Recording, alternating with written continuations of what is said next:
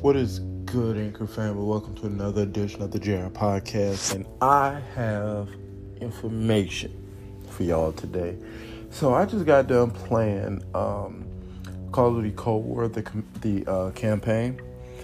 When I tell you it has so much historical information in it for a video game, I'm telling you.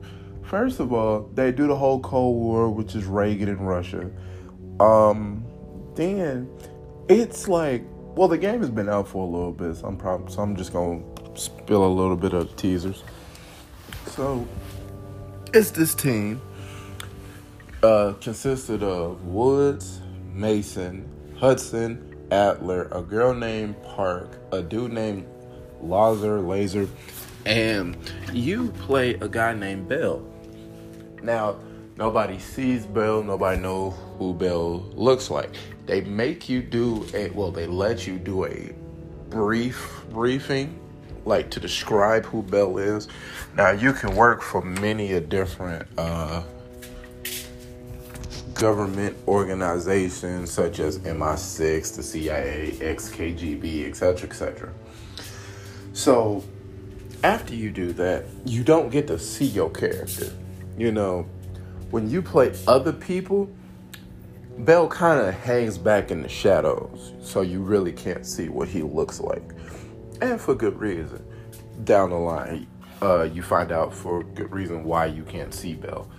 And you go through several missions. You go through, you gotta do different missions to unlock different evidence for past missions. Now, with one mission, you gotta decrypt the floppy disk you get from a Soviet underboss, I'd say. And you have to decrypt it. But the thing is, nobody tells you that Bell knows how to speak Russian and has this ability to read like text within text, like how people used to, and probably still do, how people can hide like secret codes to decrypt things like floppy disks and newspaper headlines, etc., etc. So your character is equipped with a lot of special abilities, if you want to say it like that. And off the rip, you don't pay attention to it, you know, because you're just playing first person, how Call of Duty always is first person. However, they take advantage of that by doing a little twist at the end. So after you shoot through Cuba, Russia, the KGB buildings, you come to realize close to the end of the game where you realize you yourself are a Soviet member. Your name isn't Bell, obviously, but somewhere in your mind control, they mind control you, by the way. Somewhere in your mind control, you forget your actual name. And they just give you the name Bell. Don't nobody even reference your real name. You just go by Bell off the rip. So the thing is, you don't have your Soviet memories, obviously, because then you would remember you are a Soviet KGB agent. However, during the first mission, the mission that they advertised on all the Call of Duty Cold War like advertisements, that's the mission where you get recruited by Adler, Mason, Woods, Park, Hudson, and even Reagan himself, I do believe. One of your Soviet so-called friends or members betrays you, and then right after he shoots you, the guy you end up having to kill and catch later, he shoots you, I'm assuming like in the head, because that's usually how you lose your memory. And right after that, that's when the first mission starts. You having to shoot down a plane, or you having to catch a plane, etc., etc. So the plot twist is you've been mind controlled using MK Ultra tactics that the government apparently was trying to hide for a while, but people done uncovered MK Ultra. So they actually use MK Ultra tactics within the game to get you to understand why you don't remember your past memories, how they can implant other memories. And they use it by trying to get trying to get the location of Perseus. That's the person you're chasing. Perseus happens to be one of your Soviet members. Bell uses your memories you locked away to find out where they safe hold Perseus and try to stop him from causing a nuclear winter. So you have to go through these multiple stories, and eventually you start to realize that your memories ain't true, because they tell you, okay, you fought in Vietnam, you grab a gun. They tell you what kind of gun to grab.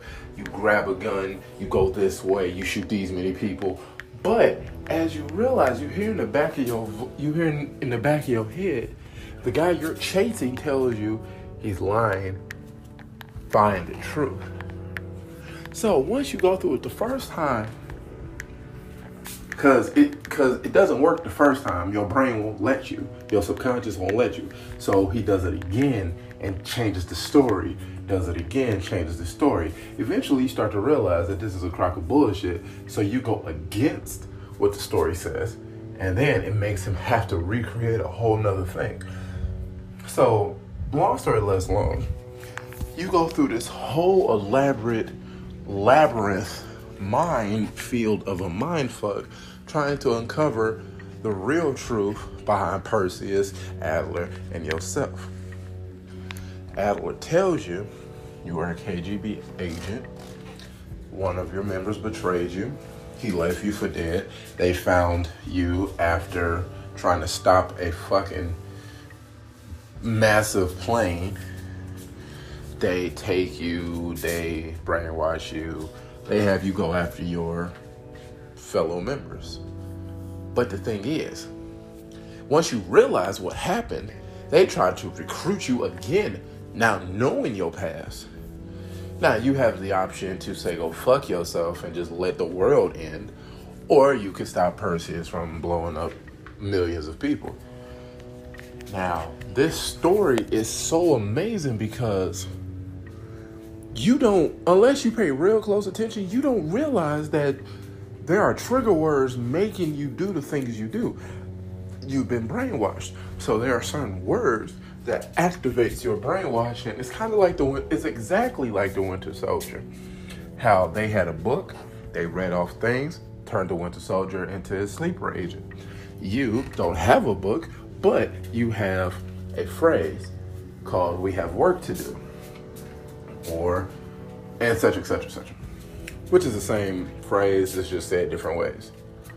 So basically, this game is so fucking confused. It's a mind fuck itself. The whole campaign itself is a mind fuck because you hunting people you used to call friends and comrades, thinking that these niggas is the enemy, but you really working with the enemy. And actually, at one point, you get captured, and that lets you know.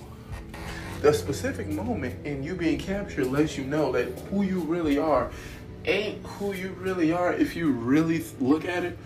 So you get captured by some guy. I'm not going to tell the whole story. You get captured by one of the Soviets, and he says, oh, Perseus has been looking for this one specifically.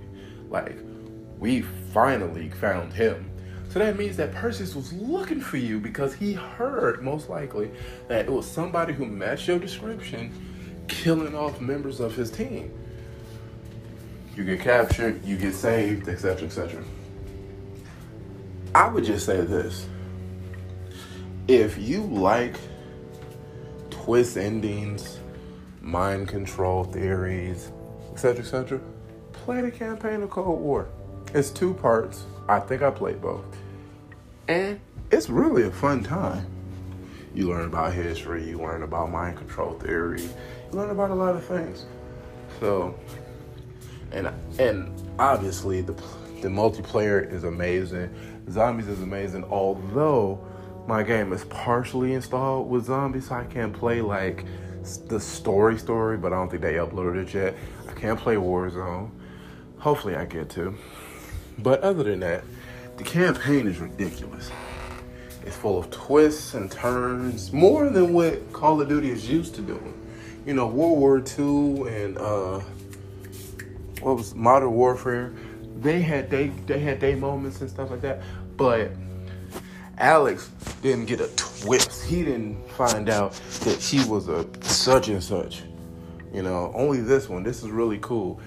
And I believe it only had to do because I believe the mind control only was a part because of the MK Ultra rumors, which I found to not be rumors, but actual fact, and Reagan and the Cold War and et cetera, et cetera. So they're really diving deep into history, the rumors, the facts. It's a very good, compelling game to play if you don't really care to play multiplayer and only want to play zombies or some shit like that. I suggest if you have yet to play the campaign and only play multiplayer or zombies, take some time out because most of y'all probably only camp anyway, and play the campaign. You will not be disappointed whatsoever. Unless you pick up on it right away, now that I done told you. But I hope I hid some things away so you can play the game. But the game's been out for a while, so if you didn't play the game already, sorry. But if you did, you know what I'm talking about. So, the game is amazing, 10 out of 10 just for the story alone. Multiplayer is cool, zombies is cool, Warzone I've yet to play. But, so yeah. That has been the JR Podcast. I'm Keith Lawrence. I'll talk to you guys next week.